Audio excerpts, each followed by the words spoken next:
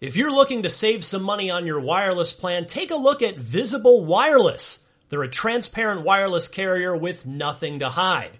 If you haven't heard of Visible, well, now you have. They're the wireless carrier that's making wireless visible. It's in the name. Switch to Visible, where you can get a one-line plan with unlimited 5G data powered by Verizon for just $25 a month, taxes and fees included. One-line wireless, just $25 a month with taxes and fees included. That's unlimited 5G data powered by Verizon. Switch now at Visible.com. You shouldn't judge a book by its cover, but you can judge a company by its name, like Visible, the wireless company making wireless visible. Monthly rate on the Visible plan. For data management practices and additional terms, visit Visible.com. Contained herein are the heresies of Radolf Burntwine, erstwhile monk turned traveling medical investigator. Join me as I uncover the blasphemous truth of a plague-ridden world, that ours is not a loving God, and we are not its favored children. The heresies of Radolf Burntwine, coming January 2nd, wherever podcasts are available. What's happening, friends? Welcome to Unlocked. It's IGN's Xbox show coming at you each and every week, Tuesday, 3 p.m., unlocked.ign.com, or a day later on podcast services and youtube.com/IGN Unlocked. Tons to talk about this week. Huge show. Project xCloud, Microsoft's streaming gaming initiative. They teased it at E3. We'll talk a lot more about that because Microsoft themselves detailed it. Plus some late-breaking news just before we recorded. For once, before we recorded, we've got some news from our friends at Kotaku about Microsoft's next probable studio acquisition. So look for more about that. Plus some good news regarding the displaced employees at Telltale Games, as well as the Walking Dead project itself, as it looks to finish up somehow, some way, its final season. Plenty more to go. All that and more this week on Unlocked. I'm Ryan McCaffrey. To my right, Brendan Graber. Hi, hey, buddy. Thanks for having me back. Yeah, good to have you back. You were in West Virginia for a few days. We're going to talk a lot more about why and what you're up to in just a minute. Brandon Tyrell. Hello. Buddy. Hi. Good to see you. We've got very similar names, so this should be a fun show. Yeah, B-team. Next week, B-team. Brandon Hunt will be joining us as well. I don't like that moniker because B team automatically implies that we're a step below. Oh, no. Have pride in your... Oh, I'm very Throwing proud. it. Miranda Sanchez, hi. Hello. You've brought the grunt plushie today. Yeah, I brought like him that. back. I just like having him around. Also, Why not? 2/3 a vault. Just watching over. Yeah. I want a high five, but It's It's like can't the quite air reach. high five. Yeah. All right, so I want to start with our guest of honor, Brendan Graber. You made your way to West Virginia, of all places. Bethesda had themselves an event at a place that's in Fallout 76. and they locked us in a bunker for 3 days. Not to really. play Fallout 76. So They only let you out when you finish. I thought it was like the best PR move, just like, we're going to lock you for 200 years to celebrate. Yeah. And we'll drop a bomb in the hotel. We'll let you out at the centennial. taking that PR and marketing budget a little too far. They had to spend it somehow. Yeah. Well, you lived. You made it. Yes, I made it out. Congratulations. You even changed out of your jumpsuit, your vault suit. It was some street it's clothes. a very creepy hotel. I gotta just say, like, it's the Greenbrier, and in the game they call it the White Spring, cause they have the White Spring on the hotel. Like, it used to be called, like, the White Spring Hotel, in White Sulphur Springs, West Virginia. And it's like a cross between, like, The Shining and your grandma's house. Like, there's really gaudy Like the couches are wrapped in plastic or what? But there's two little twin girls walking down the hallways at any there's time. like these really creepy like hallways and like really weird flooring and like carpets and stuff. And like apparently that's kind of the point to be so gaudy because they actually built a congressional bunker underneath the property that was hidden and wasn't public knowledge during the Cold War, but it never got used.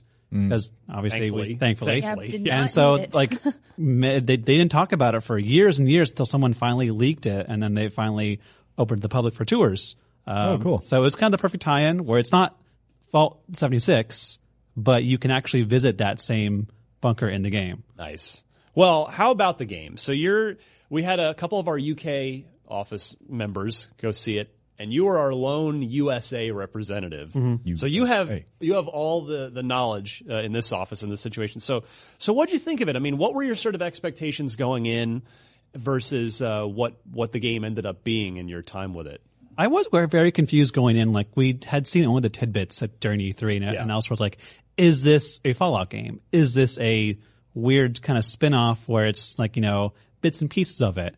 And playing it, I realized that if you liked Fallout 4, there's a whole lot more of that. It's Fallout 4 with online elements in a very basic sense. Yeah. Like, it's not like Elder Scrolls Online where they kind of reworked everything and it doesn't really resemble an Elder Scrolls anymore.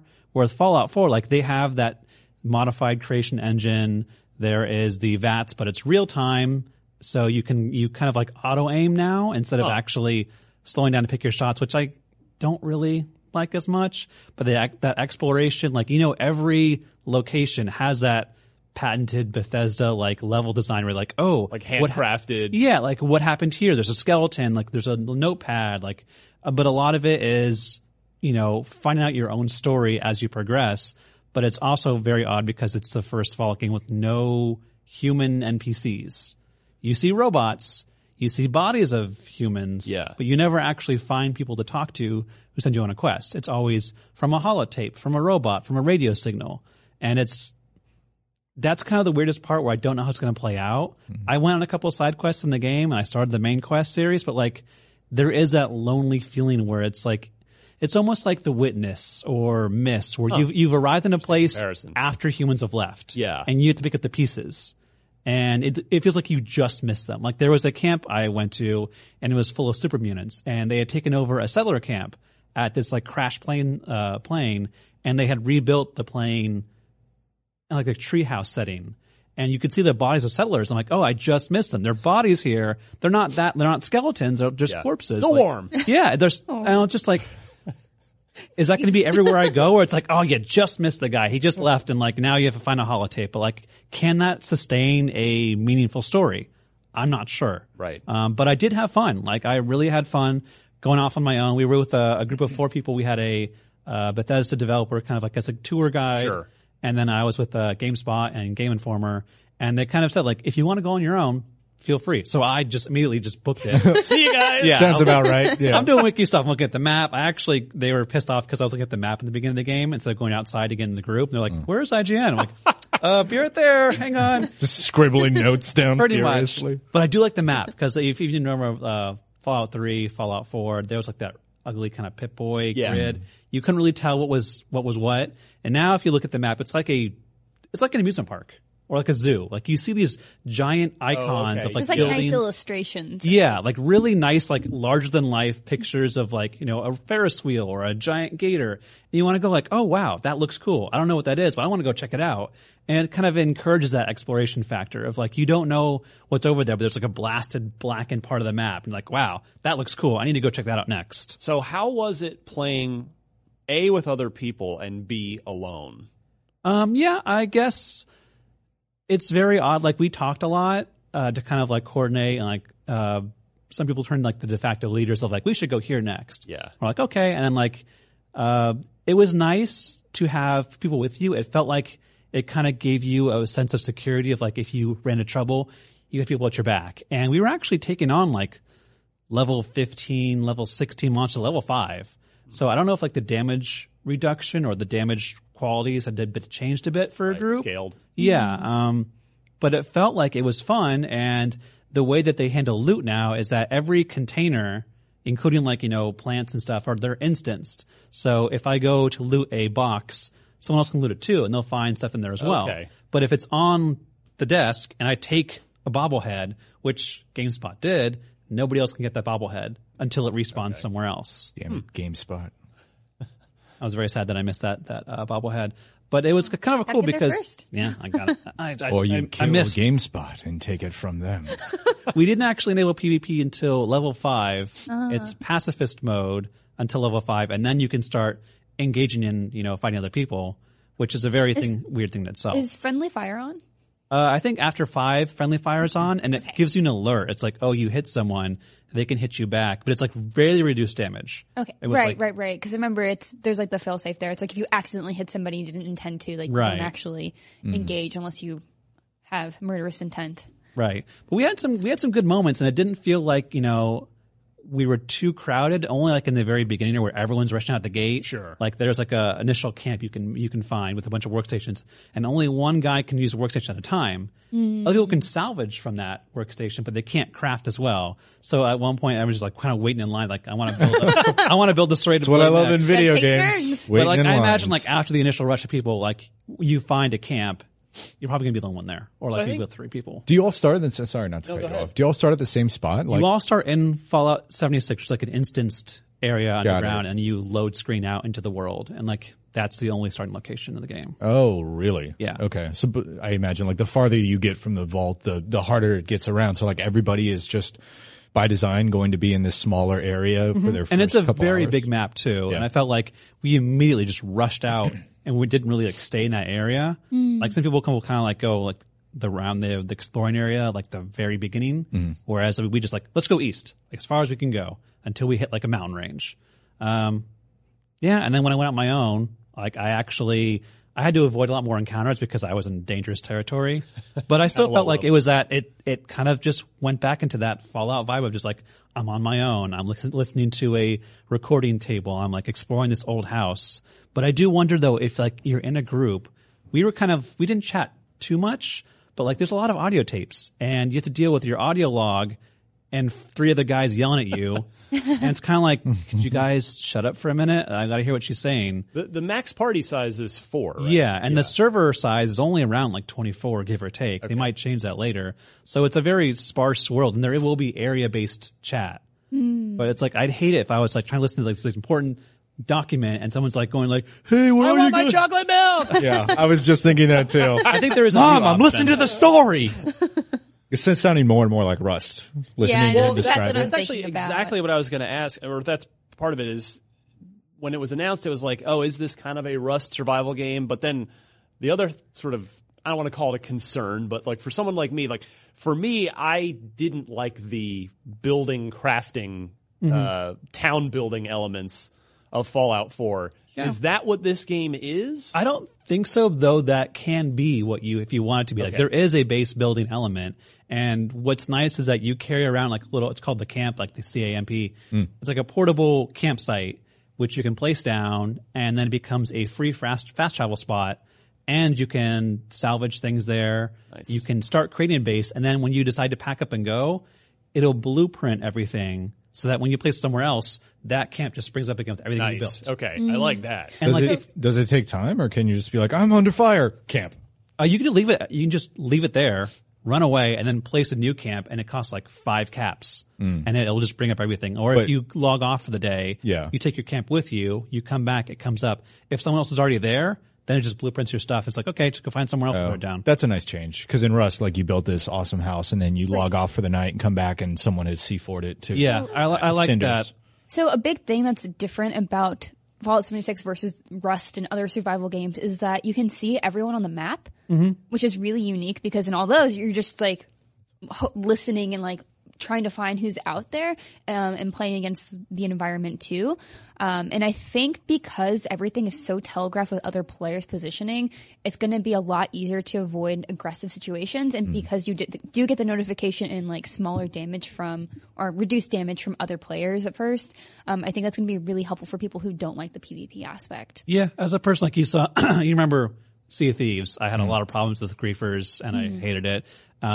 So on one point, I kind of like that if someone murders me and manages to kill me without fighting back, they are labeled a murderer and they can't see anyone else on the map anymore. So I can easily run away and get some distance and never find me again. Yeah. But as someone who would like PvP, like if I was into that, like I think about how I fight in Fallout 4, I like the sniper rifles. So what kind of annoys me is like if I have a sniper rifle and I get this perfect headshot and it goes plink like 5 damage and they're like, oh, someone just headshotted you. Do you want to fight back? And they're just like, no. And I'm like, okay, well, that was a waste. Yeah, I I think- there's got go ahead. Yeah, I just think that's going to set up for some really interesting role playing too, because it does make the challenge so much harder if you are into griefing or that really aggressive person on the server. Like, it's going to be more of a challenge, but it also gives people who aren't into that a chance to fight back. Yeah. Or just disengage completely and run off and, like, avoid that situation. Yeah, we saw so few instances of PvP that I really can't wait to see how it kind of transforms. If it's what Bethesda wanted or if it morphs into something really weird that they didn't anticipate. Yeah, and so I think it just opens the door to a lot of possibilities of seeing like how people can interact with each other. I think that's really exciting. I'm curious if there's going to be like an option you opt into. There is one opt-in thing on your Pip-Boy that's really cool. It's like a radio signal called Hunter Hunted, and when you opt in, you get a quest, and it waits for at least 4 people to opt into that radio signal. And if they all opt in, then you get a target. Oh, One person is your hunter, and one person's your hunted. So it's kind of like a round robin, like you have to find someone and you have to also watch out for someone on your back. And then it enables PvP with those people. that's so cool. So Yeah. like that's like like a that. great way to do that without having, again, just like core griefing and like how awful that can feel for a lot of people. Yeah. So I like that a whole lot. That's great. Also, if you die, you only drop your junk in a little paper baggie. So people can't loot it, but it's just crafting materials. So which is nice. And then we have to ask you, there is video on IGN. Maybe Dan's going to have it queued up now, but the nuke. Got to ask about what's it like? Did you get nuked? Did you nuke anyone? Yeah, so the demo ends like after 3 hours. One of the developers, I guess, launched a nuke at Vault 76, that area around it, and they had everyone come back as like a viewing party to watch the world end. Oh God, morbid but cool. It is very morbid. When you start thinking like, why are we celebrating nukes dropping in the whatever? That's a video game, all right? So yeah, it doesn't look that great. I wonder if it's because this is also a huge map and very few parts are instanced. It has to account for all the players in the server and this zone that changes before your eyes. Like when you nuke an area, that becomes the end game content. Like the place gets irradiated, monsters get even crazier. There's better loot. You have to have like Plus. you have to have like a crazy rad suit to even like, go there. a bunch of people, including myself, ran in as soon as the nuke went off.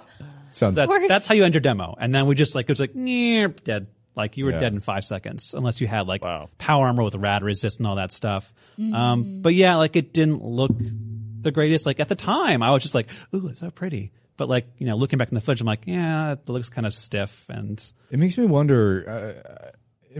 I mean, when games like DayZ and Rust, there was this point where the server, whatever server shard you were on, had been live for so long that there were like full metropolises built, and you know, players had already had endgame stuff, so they were like really like a tight group of people with assault rifles and C4 and all that. They were really hard to displace.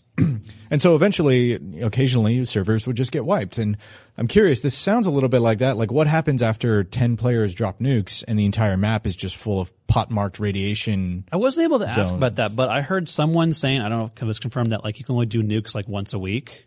Oh, They might be spread out. I would imagine that at least like maybe like, you know, once a day. Yeah. Like so you can't like light the entire map at once. So it'd be kind of crazy. And the way to obtain a nuke is going to be very long and arduous. Like it's part of the main quest as well as side quests. You have to find launch codes on high level monsters. You have to find a site where you can launch the nuke from.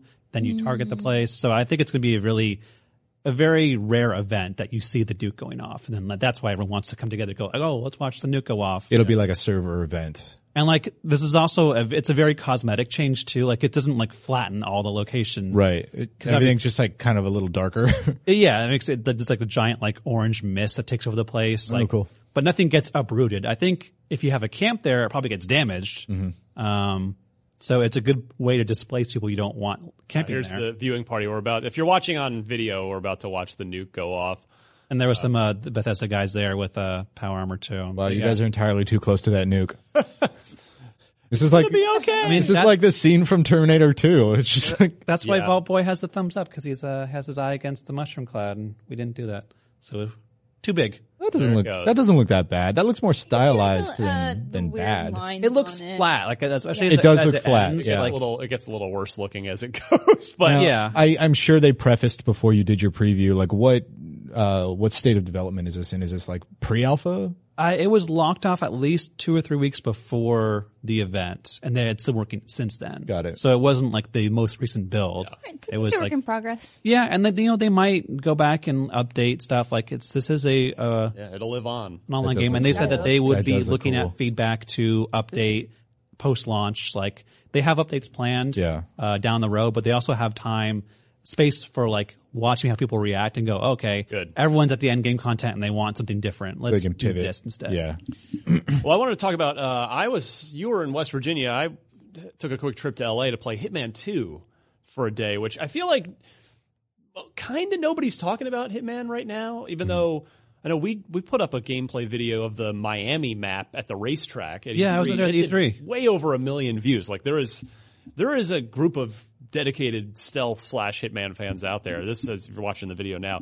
So the mission was set in Colombia, and you had 3 targets to pick off, and you could do them in any order in any way you wanted to. And in an hour of playing, I Killed only got everyone. one. I only got man. one. Really? One of the 3 targets, because I was, I like to try and really take my time and Thank you. I'm kind of a perfectionist. Yeah, in yeah. stealth Oh, games. same here. Oh, for sure. I don't like to just go in and You don't just Let want the bodies to hit the throw floor. a grenade through the window. It's Yeah. like, I need to get the rat poison and then Sneaking go is change into the optional. chef's No, outfit. that's just the nice thing about him, and because it does give you so many options to do that. Yes. Like, how to figure out how to do that is unique. And that strength is very much on display in this mission. If you played the 2016 reboot, which the whole point of that was to get back to the sandbox style Hitman gameplay, the very open-ended gameplay. This is just more of that, except this one's not episodic. It's going to be a fully featured $60 game where you get everything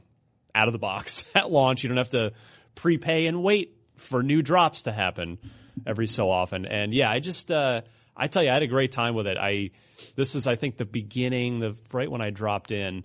But the first one I chose, so I just organically was walking around and found this tattoo artist. We probably won't have time to get to it here because there's just a lot of exploration in this early gameplay. But so that if I posted up at the bar, you do like a blend in, and you're just hanging out at the bar, and you overhear the tattoo artist. So here it is, saying, "Oh, man, I got to do this. Like, I guess this drug lord wanted him specifically. He's like a world-renowned tattoo artist. He was super scared. Like, if I screw up, he's going to kill me. This guy just kills anybody. So what did I do? I, of course, poisoned his drink and wore his clothes. Just Well, he does have tattoos on his arms. Like, well, I guess I'll just put these on. well, somehow, I don't know if you do get later on if you see the disguise later, you do have the tattoos So on your you arms. skinned him. Well, I don't know if they're like, I don't know how Agent 47 pulls this off, but yeah, so this is just a lot of the blending in and Just get listening grab to a him. marker. You just copy Yeah, just, everything. Only do takes what a you few gotta minutes, do. right? I see you are the renowned tattoo artist. Like, it's like a smiley face just stenciled on him. But anyway. I mean, 47 does have that this is barcode like Dan tattoo. skipping around. True. So this is, we went too far. Well, there's the outfit.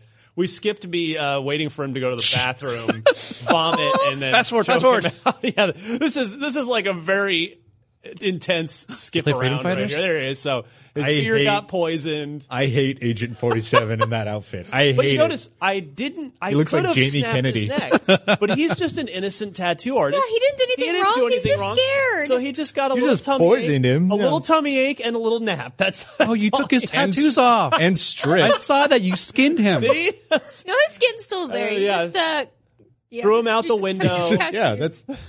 Threw him out the window and then into the dumpsters. He'll be fine. Oh yeah, So, totally so no the big secret deal. here is that his tattoos were actually sleeves, like real sleeves. Oh, like the Halloween ones Yeah, you the buy. link- Yeah, I guess so. But You're not a famous tattoo artist at all. You're a fake. You're from. Oh, I like how you poison him, strip him, throw him out a window, and then just ever so gingerly set It'll him in the just dumpster. feel like a bad dream later. It's fine.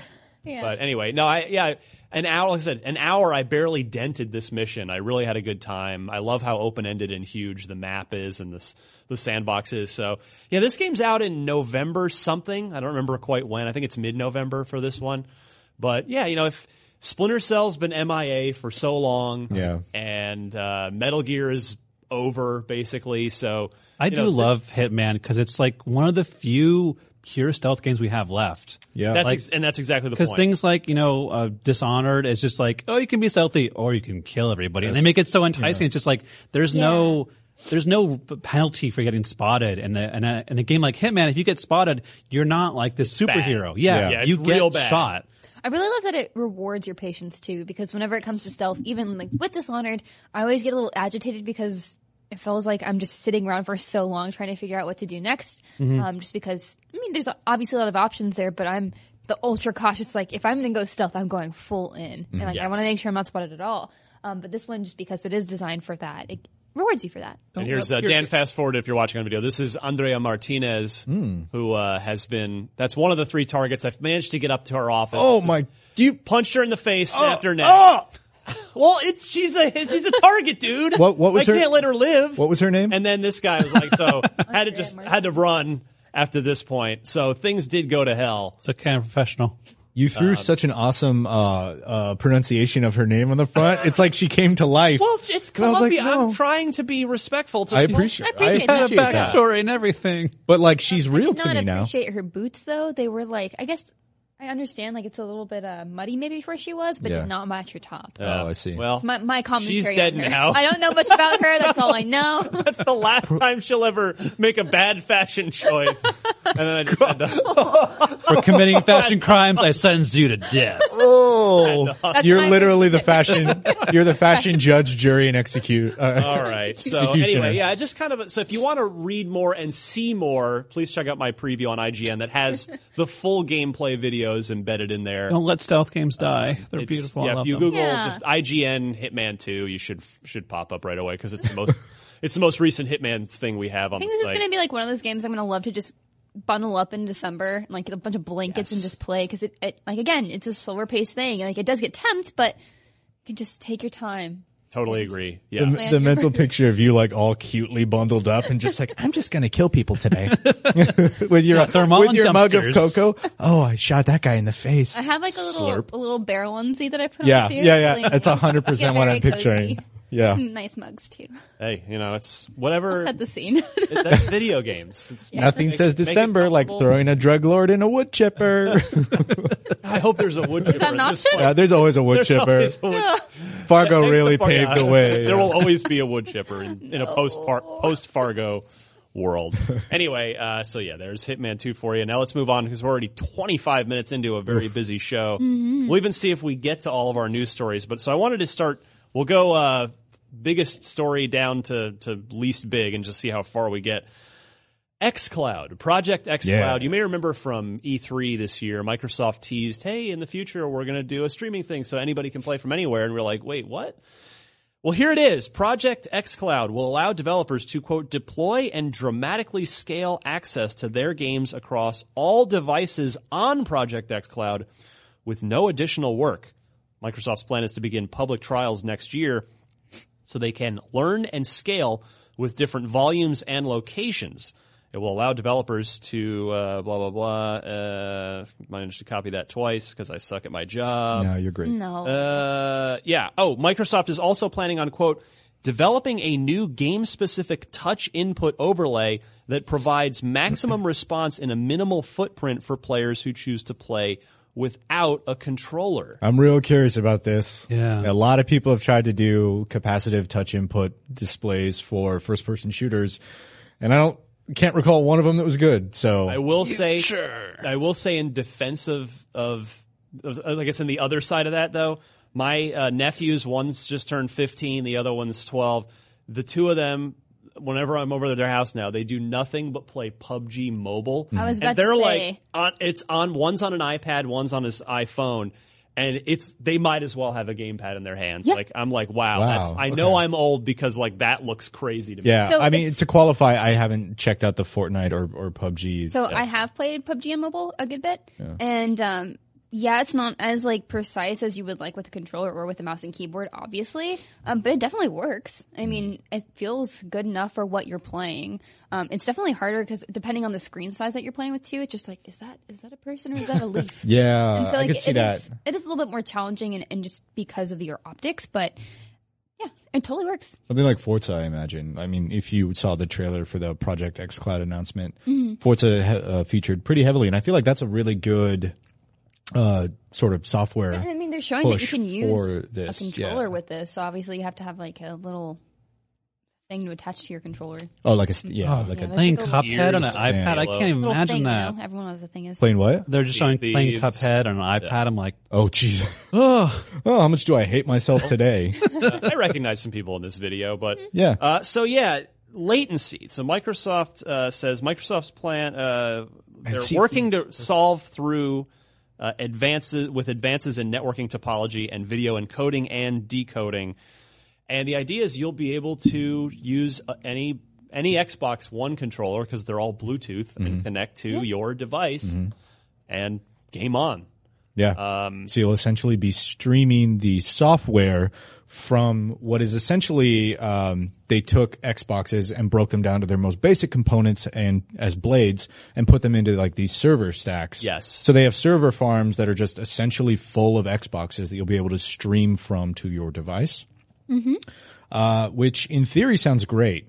It's almost like it's like the flip side of the coin to what, and I know it's kind of maligned right now, but what Crackdown 3 is trying to do, Right, with its cloud multiplayer. computing, yes, yeah. with the using extra power with these cloud-based server shards, And this is sort of like taking another approach to that. Yeah. That was the big selling point, right? It's like, look, it doesn't matter what's in this plastic box because if you're connected to the cloud, you have essentially, I mean, realistically not, but infinite amount of computing power from the sky. The cloud. It'll crunch all your numbers for you and beam it back down into your plastic box. Yeah. This is slightly different. Sorry. Should be on silent here. It's a slightly different version of that where you are basically, I guess, renting an Xbox to stream that content to your phone. But again, in theory, this sounds really cool. In practice, I mean, game streaming services have been around for a long time now and none of them have really taken off. Yeah, Sony's hasn't quite caught on. Like they had a lot of technical issues in the early days. I know it's working to a point now, but it's not. Switch is trying in Japan for Yeah. Assassin's Creed Odyssey. I want to see how that works. right. And then the Google Chrome thing. Yeah. I will say though, if there are any companies on the face of the planet that I think could pull this off, it's Google and Microsoft. That's true. Yeah. It'll be interesting. I know, I mean, Wi-Fi is one thing, right? Over the internet, but in the trailer, they were talking about using like 5G technology, which isn't even out yet. So it sounds like they're going to also support, cellular service streaming, which terrifies me. Yeah, I could not imagine the phone bill. Yeah. If it was on my phone or something. Yeah, if you're on a data plan, Well, I'm still Goodbye, grandfathered into that AT&T unlimited data, and my monthly price keeps going up just because I don't want to get rid of it. no, you got to keep it. But I don't think I even use enough to warrant it, so this might change my mind. There's that, and I don't know, like I personally don't think I would use this just because, I mean, just right off the bat, my instincts is like I'd rather sit down and play games. Yeah, that's where I'm at too. I'm kind of still of the mind of unless I've seen a movie or a show a billion times, I don't really like watching it on my phone. I prefer to watch it like on a screen and give it, a little bit more attention. But like it's like there's like the joke of like, oh, that's an airplane movie, right? Yeah. It's like because it's on a small screen, it's not an Yeah. optimal viewing experience, and I think the same thing goes for games. I think you're totally right. But I would like to say that this is like a really awesome opportunity to let other people play games that don't have an Xbox. And that's kind of what they hint on a lot in the video. It's just like, hey, maybe you're not a console gamer. Maybe you just don't have one in your family or your friends don't have one. But this is your chance to experience some of those games. I'm curious about like how pricing goes because I could see them saying like, well, it's still a $60 game because it's the full game. It's not our fault if you choose to play it on your phone. Yeah, that's exactly where I was going to go next. Is I presume this is basically the next evolution of Play Anywhere. Yep. But will xCloud carry its own subscription cost with it? Like Right. if you want to use this, like if you just buy the game, you don't have to buy the game again. But okay, you've got your Game Pass to get your library, but are you going to need an xCloud subscription as well? Right. So I kind of wonder how all of that will fit in to like make the accessibility claim actually valid. Because I could see, again, not everyone can afford the brand new consoles. And I think giving this option could be like a great entry point for people who can't invest in those. But yeah, price point for the service at all is also a concern. I mean, literally, almost everyone has a phone, has a smartphone, whereas not literally everyone has a console. Yeah. And then of course the other part is, well, if someone else is using TV, you can just grab a tablet or a smartphone and then just go play somewhere That's what else. the Switch. That's how the Switch gets used in a lot of people's homes. Yeah. A lot of friends I talk to are like, "Oh yeah, significant others on the TV, so I just busted out the Switch for a while." Mom says my turn. You use the phone. Just my off the hip opinion, I don't think they can charge subscription for this. I don't think this is a marquee enough feature that will stand out as something you need to pay in addition to. If you're paying for Game Pass and Xbox Live, $60 a year and $10 a month, so $180 a year if my math skills line up, you're already buying into their ecosystem, and this is just an opportunity to allow you. I mean, it's really, really genius when you think about it, because it sounds like it's a way to pull people into the Microsoft ecosystem that don't necessarily own an Xbox. So you get your Gold account, you get your Game Pass account, and then you start buying games on the Microsoft Store if you want to, and you can stream all of that to your phone. And I see both of your points about it kind of being an entry point in that, like, hey, maybe there's some games you start to really like, and then you find out, oh, well, I have a 4K TV at home. It turns out I could go buy the Xbox One X or probably the Scarlet by the time this is out, and I could have like a full fidelity 4K experience for when I'm playing at home too. And maybe that gets some people in the door in the Xbox ecosystem to a deeper, to spend more money within the ecosystem. Yeah. Oh, I am wondering like how this is playing into the, God, I'm sorry, I can't remember the name of it, but the entry bundle that we were talking about earlier. Oh, yeah. It's the Xbox One and Game Pass and Gold for whatever. And then you pay throughout the life of it. I'm curious like how this plays in with that. Like if we see a SKU of a Xbox that doesn't have a hard drive, that's just streaming, and that was rumored, and I hesitate to say that because flashback to 2013 where they revealed this box that can stream, and you have to have an internet connection and check in once a day, but you never have to download a game. You never have to, you never have to put a disc in a tray. It's just, I want to play this. I'm playing it now because it's streaming. Yeah, and I think they've set themselves up better for that, especially with Game Pass. I think it makes that library and that accessibility a little bit more visible of like, oh, this is kind of what it's like. It's just like I'm grabbing this and now I have it and I don't have to go out and buy it. It's just part of the thing that I'm already paying for. Yeah. And so maybe the streaming reality isn't so as far-fetched now as it was then. It's super exciting. Microsoft has been, or the Xbox division in particular, has been so smart in setting up infrastructure for the next generation of whatever consoles are going to be. And people are saying, well, the next generation will be the last generation of consoles, but they've been saying that for a long time. You're right, though. It's really cool to see, hey, Microsoft's had a period where they really struggled a lot. It's been a bad couple years. And but over the last really year, I guess it goes back a little further than that. But in recent times, seeing the bigger picture of what they're going for and the future they are playing for, and now starting to see some of that come together. We saw a lot of it at E3. Yeah. And it's exciting to see that. And now we have maybe the next piece of that here in a late breaking report from Kotaku, our friends over there, Obsidian. Excellent segue. Thank you. I appreciate that. You're welcome. Obsidian Entertainment, makers of, well, let's see. I mean, they did the Xbox exclusive Knights of the Old Republic 2. Fallout New Vegas. The not exclusive, but an excellent game in its own right. South Park, The Stick of Truth. Pillars of Eternity. That's their current new IP that was. Did they do one and Deadfire or? Yes. That's all them. That's all them. They have done, I'm trying to think of some of their, they have such a great, the old Icewind Dale stuff from back in the day. Oh, yeah. Imagine their next RPG if it was fully funded by Microsoft. Yeah. Well, and that's exactly what we're looking at here. So Ryan and I had this conversation about Microsoft stable does not really have that core RPG studio, right?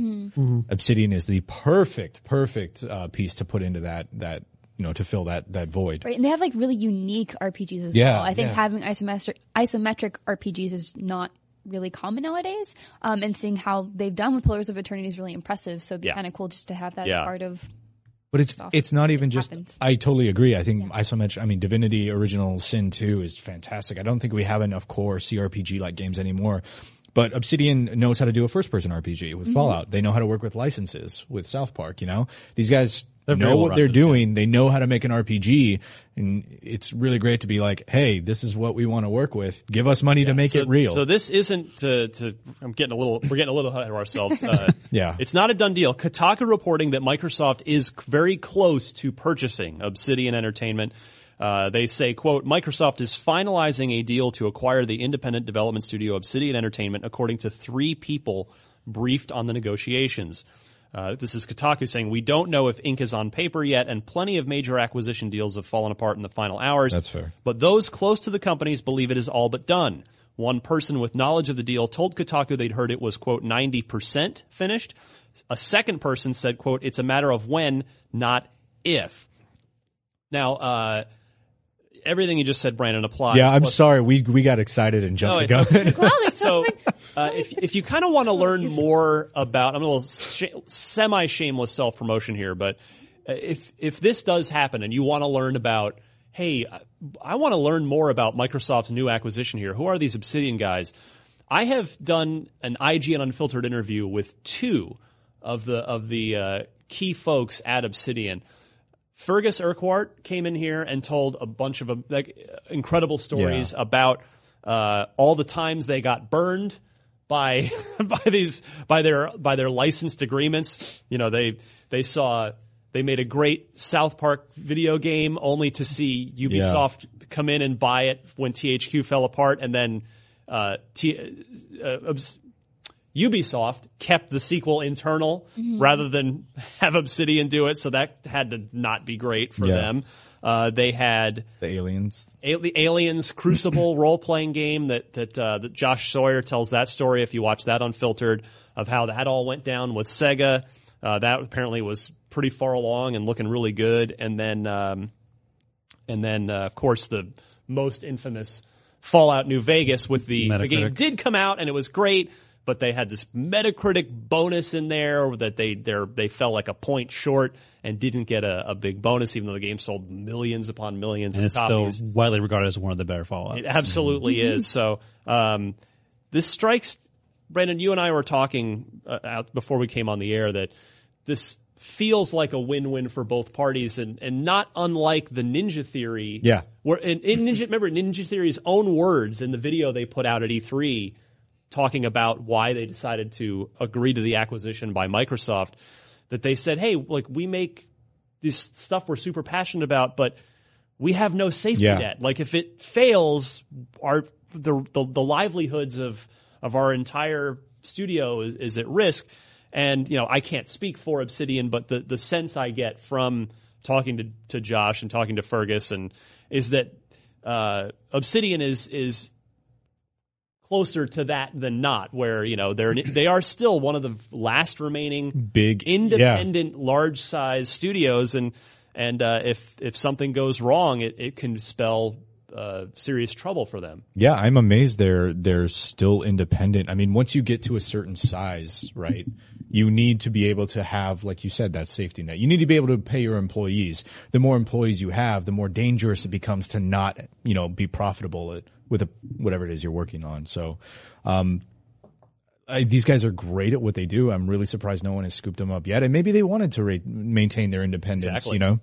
But I'm hopeful in the sense that Microsoft has come out and said, we're acquiring these guys and we're basically going to give, by these guys, I mean the many studios they've announced since E3, basically going to give them carte blanche to make whatever they want. And like the team at Ninja Theory who make things they're super passionate about, the pedigree of Obsidian coming in, making an RPG they're passionate about with support from Microsoft, both financial and technological. Hoo boy. Like that's take risks. That is a cool, exactly. Like they're passionate about this one thing, but they know it's not going to be a mainstream success. Right. But now they're in a position where maybe they can prototype that a little longer. Maybe they can put resources into doing things that aren't all dedicated to making the thing that makes the money to, pay their employees. Yeah, not making a safe sequel to something that I was like, okay, we've seen this before. Like something new, something crazy. I love new IPs. Yes. It's so exciting, but I understand why they don't happen as much because it's a gamble. But Senua's Sacrifice was Hellblade was like a big gamble. Oh, it was huge. Absolutely. It was also in development for we heard about it. We knew it existed for like 5 years before it came After out. Enslaved that was the project prior to Hellblade, right? Correct. No, they did something between. They the did? two. Okay. Sorry. I believe they did something between the two.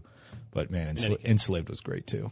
I just like want to see more of like that. Like more passionate projects. I mean, of the studio acquisitions, I think it's reasonable to suggest that Playground is probably not doing a new thing. I mean, they sort of are because they'll be bringing Fable back, it seems. But then hopefully continuing Forza Horizon, which is unbelievable. It's out, and I was just tweeting before I came in here on a quick side note. I feel like we're finally at the point. It's taken a couple of Horizons, but I feel like we're finally at the point where Playground and Horizon is getting its due as literally the greatest car game, if not ever, but in the last decade plus. Like, I think it being on Game Pass is huge. Yeah. And I feel like it really flew under the radar. It was just like, oh, it's Forza Motorsport's little baby brother offshoot. But no, now it's like, look who's all grown up. Well, it's like Horizon's better than Motorsport. Don't tell. Turn 10. Yeah, well, that's. I mean, Turn 10. Father, I have returned. Motorsport's great too.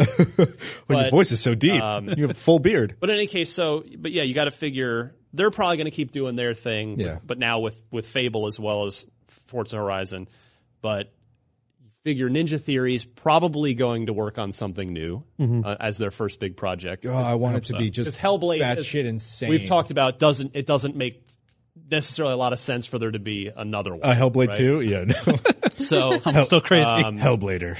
And then I mean, really, I think the other studio acquisitions, Compulsion. I mean, unless I feel like We Happy Few didn't necessarily light the world on fire, right? Well, commercially, yeah, and it's also a Gearbox, right? It was so yeah. You got to figure that's probably they're going to be doing something new. Yeah, I talked to them a couple months ago, and they had said they're not talking about what they're working on after We Happy Few until We Happy Few is done in the world out there. So. I'm looking forward to seeing them switch gears and seeing something from them in the next year. I guess, yeah. So what do you guys want to see out of if this Obsidian deal goes through? What kind of role? Like, we can assume it's a role playing game. Yeah, that's their specialty. Now, Microsoft does. They would own Pillars of Eternity because that is Obsidian's IP. That would then, which would make a ton of sense if they did want to continue that as both an Xbox CRPG and certainly a very much a PC CRPG as well. But yeah, where do they go? Where does Obsidian go? Oh man, I would love to see them staff up to continue the Pillars of Eternity series, and then have another team make a post-apocalyptic first-person RPG. I just want some sort of first-person RPG. I'm not super big on isometric RPGs, so it would be nice to see them not Fallout like New Vegas, but making something in that similar, like an open world, bigger RPG with their full cash behind them, of realizing they're like, hey, let's go crazy with our next RPG and make it huge in scope. Yeah. My only downside to that is that I don't want to wait 6 years to play this thing, you know? Well, sure. But these are all forward thinking, just like all the other studio acquisitions. Yeah, these are not going to pay off for the gamer tomorrow. These are all Scarlet era things. Yeah, but like make the games they want to make. Yeah, that's true. But the question is like, what do we want them to make? And I want them to make what they want to make. Yeah. All right. Well, you're just cheating. Make your dreams. If you believe it, you can achieve it. I would love to see some sort of first person RPG from them because we don't really have anything else like that outside of Fallout and Elder Scrolls. Bethesda's sort of got the market cornered there. I guess you could say Prey, but that's also Bethesda. So I would love to see that, but I don't want it to come out like at the end of Scarlet's life cycle, you know? And if it did and it blew the doors off, that would be awesome. But, that team is too good to like not play something from them for 3 years. I have some words for you, Brandon. What? There will be other games between now and then. You don't know that. It's true. They could just stop making games altogether. Everyone. The entire world. I imagine. I hope not. Yeah, right. That'd be so well, bad. we're all out of jobs. Anyway. I imagine the initiative is going to be making a third-person cinematic action game, so that's going to be great. I say that because the initiative is a quadruple A studio, right? Yeah, the make the Sony style. Make the I was trying not to say well, it, but you know, it's like they've got, speaking of cornering the market, that's Yeah. sort of Sony's market. So I believe the initiative is going to make the big Sony blockbuster game for the Scarlet. And then Obsidian make a great RPG. Hellblade do something wacky that just astounds. Ninja Theory, you mean? Sorry, Ninja Theory make something wacky that astounds. Playground brings and Fable back and keeps Horizon rolling. You give me an open world Fable, I'm excited. Suddenly, I'm excited. You've got one hell of a first party portfolio. It's looking real in the good, next Ryan. generation of Xbox. It's looking real good. Halo on the horizon. New games. Infinite. Gears There's so 5. much I mean, coming. Gears 5 will close out the Xbox One generation, seemingly in grand fashion from what that incredible E3 showing, and then Infinite. I'm excited. I can't wait. I'm so excited. I next generation. cannot wait to see what's doing. So. I've got Scarlet Fever. How many months do we have till E3? It's lethal. Don't you even say that. Don't say that. I know. I'm just excited about new things. I literally woke up at 6:30 in the morning the other day, and I was just like, "Oh, I can't." All right. Let's move so on. we got a We've only busy got schedule. time here for probably one more of the stories. It was a lucky one. Yeah, well, we got to talk Telltale here. I did tease it at the top I think after that's all. important.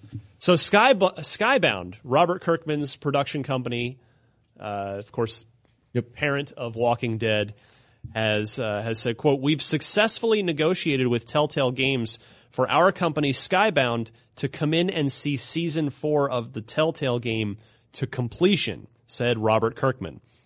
According to a statement from Skybound, the company, quote, "has taken ownership of Telltale's The Walking Dead, the final season, and will finish the season. Skybound will work with members of the original Telltale team to finish the story in a way the fans deserve. Skybound will continue to update fans on the status of the game on their various social medias and websites."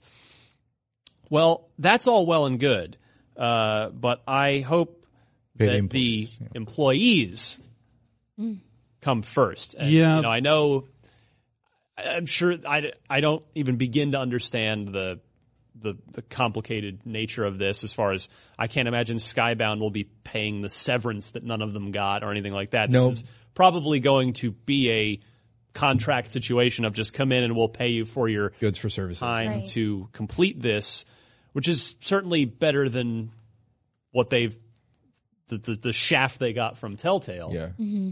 I mean, Yeah. again, like I'm hesitant to speak on it because I don't know. I know there were a lot of job fairs, a lot of other publishers and developers and studios and what have you stepped up and like we're really doing a lot of outreach. So on paper, this sounds like maybe they get, a couple more months of work out of it and give them time to set up whatever that transition to the next thing is. But God, I hope in those negotiations, which I don't imagine were very hard. Like there's not a whole lot to Oh, negotiate. hey, you're dead. Can Yeah. we? Yeah. Like, listen, we will literally put your game out, but like, here are our demands, kind of thing. And again, I know nothing about how And that's these also situations work. So unfortunately probably only for, of the 200 plus people that got laid off, not everyone's going to get a shot at helping, the marketing, the video teams, they're probably not going to be used. So they VR don't and all kinds of, you're very accurate. And the question is also fair to pose is who of the original team will be available? Because hopefully those job fairs have paid off, and some of that, hopefully many of those affected employees have found new work. Mm-hmm. So I It's a wonder, tough situation. they'll have to just patch it together. In a good situation, I hope they give a consulting fee. It's just could you consult with us on where we should go, and we'll pay you for your input. yeah, and your that. time. Yeah. Maybe something you can work I would hate for there to be a situation where it's like, well, I've accepted a position at, Activision Blizzard and I start there next week, but God, I really want to finish this, my baby. I really want to finish this up, so I imagine that could be a hard decision, but hopefully everyone is employed at the end of this and the game comes out. Hopefully no one's pressured to go just tell us what the ending is and we'll just do it and not pay you for it. Yeah. I would presume it was at least, if there wasn't an actual script for 3 and 4 yet, I'm sure there had to be for 3 by this point, maybe not quite 4, but there's obviously an outline. Mm-hmm. The question is, how much of it was done? Presumably, Skybound gets access to the Telltale engine, maligned as it is, but that's what they're working. The engine and the assets. I would think they'll get access to everything to I'm curious. complete the project. I'm curious if they own it or if they're essentially licensing it to complete this game. Assume the latter, but I mean, again, we don't know the full details of what it is. Until we find out more, we can't really say. But yeah, I just hope everyone affected. Yeah. Well, good on Skybound. Yeah, good stuff for them. So I like that. Geez. So, we'll definitely be keeping a very close eye on that story as it continues to unfold. There are obviously no timelines for when that could happen. They have to piece a team together and get the project managed and planned out. Now, these Telltale had been typically cranking these out every couple of months or so. So, we're here in October. I would not be at all surprised if we don't see anything until early 2019 out of this, but at least it does seem like it is going to get done, which a week ago that wasn't going to happen. So best wishes to the affected employees and hopefully creatively some of you can get some closure with wrapping up the final season of what has been an excellent run of video games. All right. Let's move on now. Quick news segment. What? The Marketplace report is dead. We murdered it and dumped it in the bin outside the window with your tattoos? So we took it to a bar first. We punched it in the face and snapped its neck. We poisoned its drink. Oh. Choked it out in the bathroom. Oh no! Now, Ryan, Marketplace report. Ripped its clothing. Came in at a good time, didn't I? Welcome to the show. It's Brandon. pandemonium.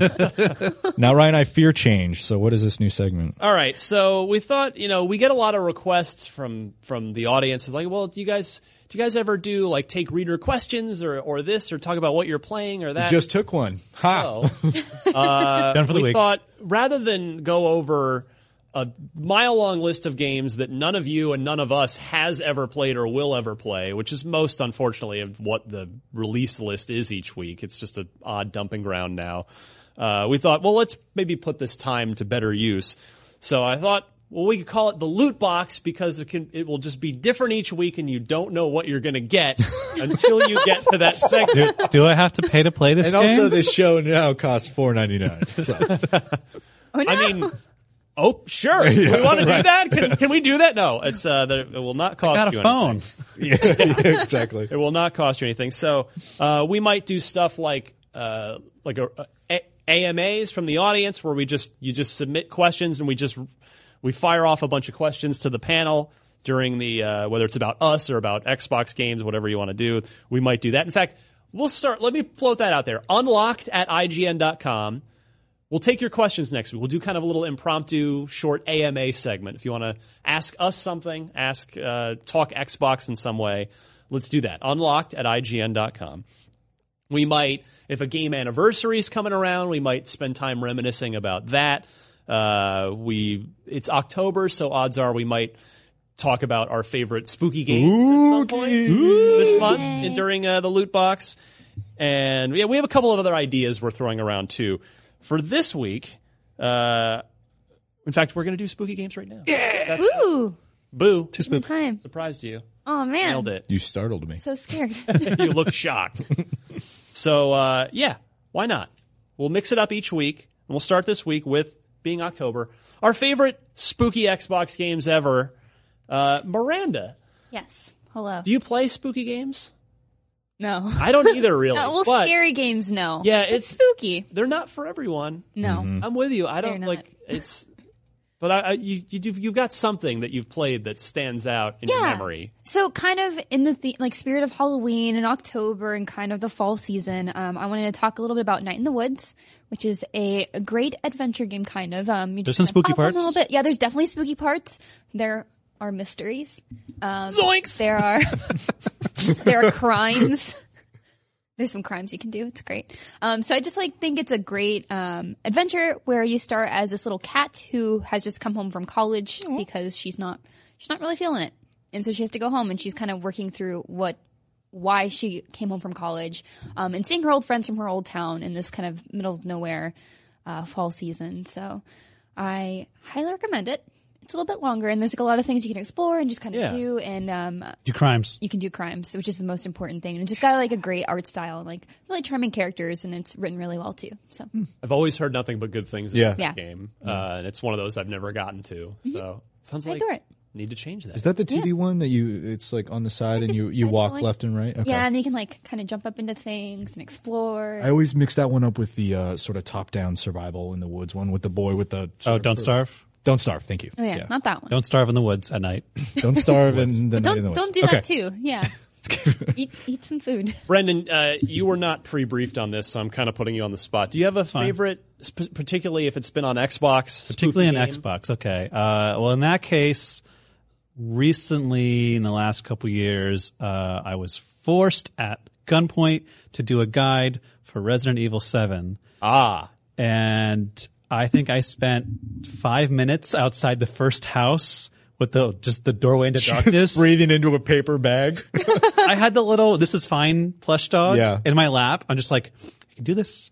I can do it. Just go in there and you would just write what happens. I just like close my eyes and go in. Like as the game progressed, I was more attuned to it. But like those Yeah. first opening hours of that game are terrifying. And especially if you ever played in the VR version, like that even. Oh, yeah.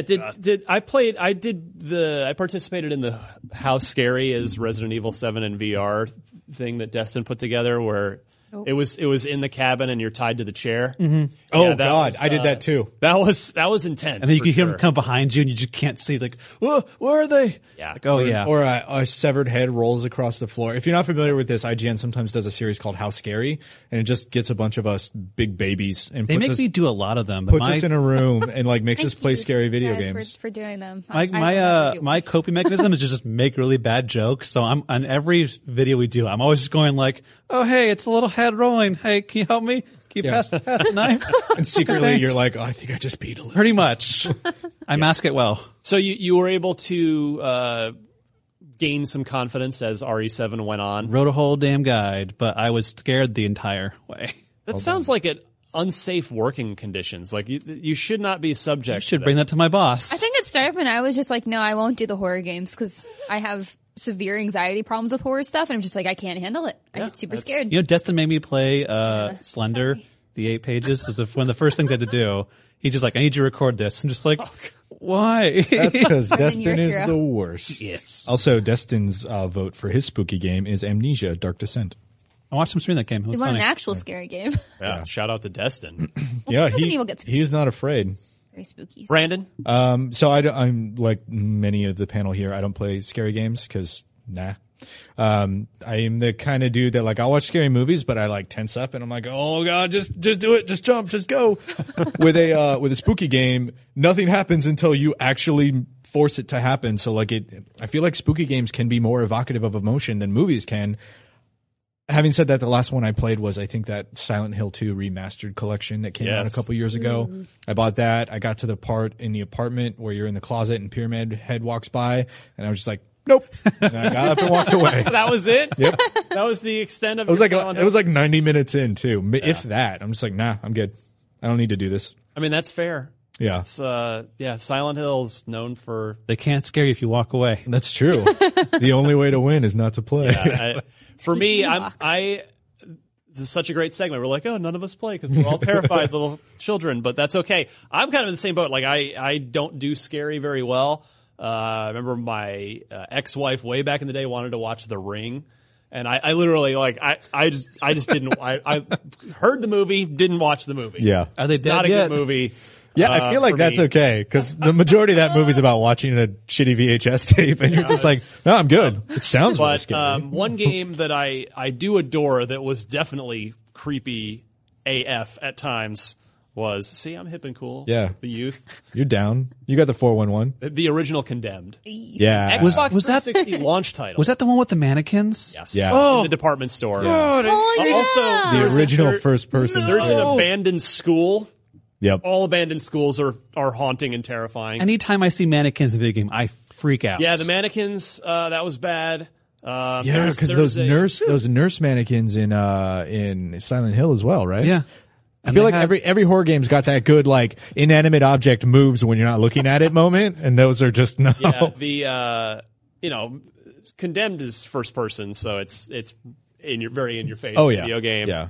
There's towards the end, like I feel like the second to last level, you're on some terrifying guys like farm property, and it's just like no. But I made it through the game, but not before. I had to call my friend Brian, and I was like, dude, you have to come over and Talk sit with me. talk Like, me down, I Brian. couldn't do it. I it couldn't for do it me. by myself. I did need moral support from a friend in order to make it through. He just lights a sandalwood candle and like a good shoulder rub later, and you're like, all right, we can I do won't this. lie. When he had me do the Slender, I had Brian Malkowitz sit next to me while I played that game. So I was like, I need someone because I was all alone, like in the office. Everyone's got a friend named Brian that helps them through horror games. Yeah, I actually called my partner Brian. I was playing The Vanishing of Ethan Carter. So it's not even a horror game, but there's a scary segment, and I had to do a guide for it. And I was just like, why is this suddenly spooky? And I was like almost crying, and I had to get through this because I was freelance at the time. I wasn't going to turn it down. So I was like halfway through the game, I was like, Brian, I'm just really scared, and it You're keeps doing popping great. out. You're I just doing got to great. capture this. I One want to give a step at shout a out to time, Brian's Amanda. everywhere for being there when we're Thank you, scared. Brian's. It's a strong. Hashtag hug a Brian. Yeah. But yeah, so there you go. Happy mission. Halloween. Yeah. There you With go. consent. That's all right. First loot box is done. We made it. We shared our anxieties over spooky Yeah, so horror this games. is obviously plenty of like really great lists. We have plenty of lists about like true horror games. Chloe Rad, of course, knows plenty to play. She She's has soon to be, too. a cast iron stomach and heart. She can Yeah. play those games. She's the best of us. She didn't like disassociate herself from whatever causes She people just to be loves horror. afraid, and she's just like, "Oh yeah, it was pretty spooky." I'm like, "What are you talking about?" So there you go. So yeah, send us your Ask Us Anything questions for next week. Unlocked@ign.com. That's the email address.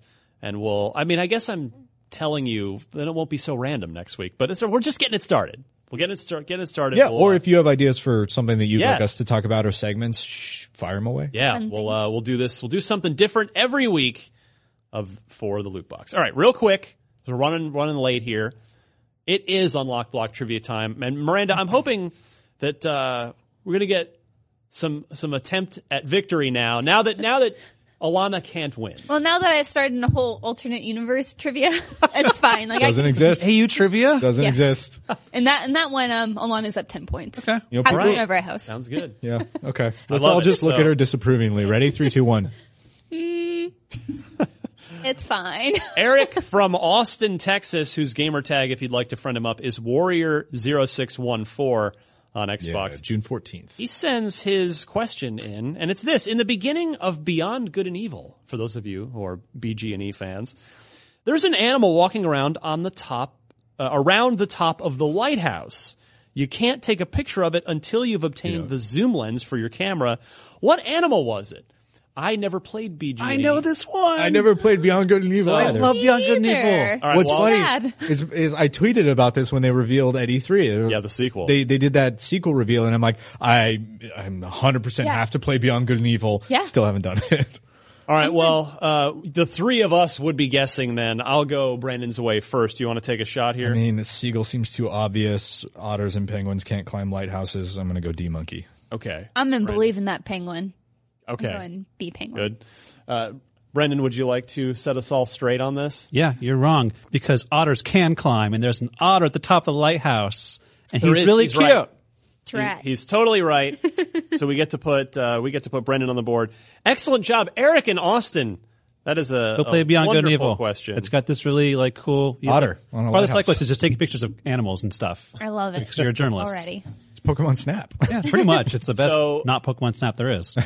Good stuff from Eric. If you would like to try and stump us, as Eric did quite a mostly 75% Well good done, job Eric. of doing, send your trivia question to unlocked@ign.com, that same email address. Please include 4 multiple choice answers and note the correct one in your email, and we'll play again next week. We're getting towards the end of the year. Somebody's going to win that What trophy. do we have? We got 2 weeks in October, Already in the 4 running. November, and 3 in December. But, there's some holidays in there with Thanksgiving and, holiday. So So we got less than 10 more shows. probably fewer than 10 shows. fewer than 10. Thank you. Words. I got your back. I'm an Man, I editor. appreciate That's Do I what get a do here. participation trophy? Yeah, I got it and noted it down. Participation trophy. Oh, Not a little trope, not a literal trope. I'll draw it for you. Thank you. All right, time to go. Let's do a little self promotion because why not? You've sat with us this long. You must clearly like us. Brendan Graber, where can we follow you online? What are you working on IGN that we should be checking out? You can follow me at Raga_Fraga on Twitter. And as I just got back from Fallout, we'll have a lot of cool pieces. We already have Joe Scrabble's preview tomorrow. On Wednesday, we'll have a lot of the little things we learned. And there's plenty more footage clips going up. And I'll be working on the wiki for that as well. And Assassin's Creed Odyssey, because I'm still working on that guide with our other guide team members. And oh boy, it's a heck of a fall for wikis. Huge game. Use that Assassin's Creed Odyssey wiki if you're playing. It's an 80-hour game. So odds are you'll need a little help at some point. Yeah, Brendan and the team have you covered. There's a lot of hidden stuff too in that game. So some games are big, but pretty straightforward. Not one of them. Miranda. You can find me at Havoc Rose, and that's Havoc with a K. You can find me on Twitter, Instagram, pretty much everywhere else. I think this week is the last episode of Anime Omake, which is an anime miniseries that I was a host on. I also had another anime feature go up this past weekend about the 5 best new anime from summer in case you guys want to binge any anime anytime soon. As far as game stuff goes, I am working on things, but I can't talk about them yet, so that's how it goes in Q4. Yeah, it's just a bunch of secrets. Sorry, guys. I feel like this self-promotion segment is a lot of neener. Not on purpose. No, yeah, I know. Because I'm the same way. You can find me on Twitter at Brandon Tyrell. It's just my name. I reviewed Assassin's Creed Odyssey. That went up last week. Watch the review. The man slaved over it. I really liked it. I also got a chance to unbox the $220 Pantheon Collector's Edition that comes with 2 statues. And they fit together in a cool way. So you can check that out, unboxing out too. And the rest of the stuff I can't talk about. I'm sorry. Man. Maybe next week. I'm on Twitter at DMC_Ryan. I plugged Unfiltered earlier. Go learn about the folks from Obsidian, Josh Sawyer and Fergus Urquhart, who apparently may be about to join the Microsoft family. And, the Hitman preview, plugged that already as well. So I think that does it for me. Thanks to all of you for watching, for listening. Find us on unlocked.ign.com Tuesdays at 3 p.m. Pacific, 6 p.m. Eastern. If you'd like to come to IGN, watch the show early, or if you prefer a podcast form or YouTube, that goes up on Wednesday at 3 p.m. on the respective platforms and channels. Thanks to the panel as always. Brendan, thanks for dropping the knowledge on Fallout 76. The knowledge nuke. Like a bomb. That's right. Well played. And we'll see everybody next week.